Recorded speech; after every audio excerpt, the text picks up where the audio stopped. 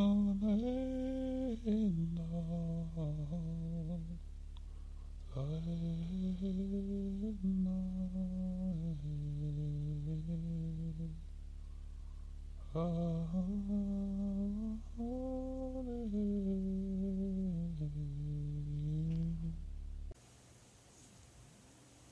I'm Marneka and this is my pod. I'm a modern Norse heathen. Today I'm going to talk about Freyr. He is the male part in the twin constellation of Vanir. He is the seed. And the seed of what? Well, basically everything. He is the seed of animal. He is the seed of fruit. He is the seed of veggies and so on. Everything you eat, he is the seed of that. And it's the growing seed that grows to be something to eat later on. That's the Vanir. And he is also an Aesir. And when he's an Aesir, it is, for me, human characteristics and human abilities. And where do you see a seed in a human characteristics? It's the seed of getting ideas and making the idea grow to reality.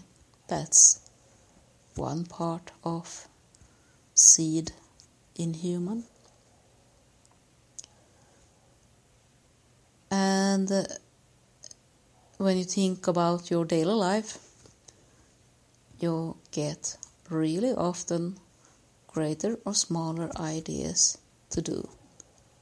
It's so simple, like you get the idea, oh, I'm going to take care of some part in the garden, or taking care of your wardrobe.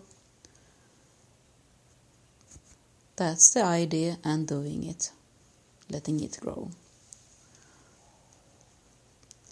And inventors, humans who has their work where they get ideas and write down them and do reality of their ideas, is really a lot of Freyr in the Aesir way. So, well, I'm wondering what more I can explain about Freyr in humans. And I don't know actually. It's some kind of creativity.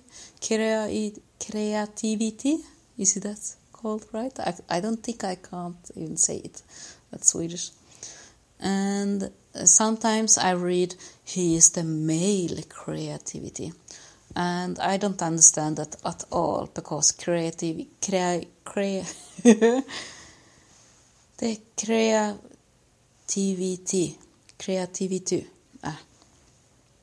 it's human and nature.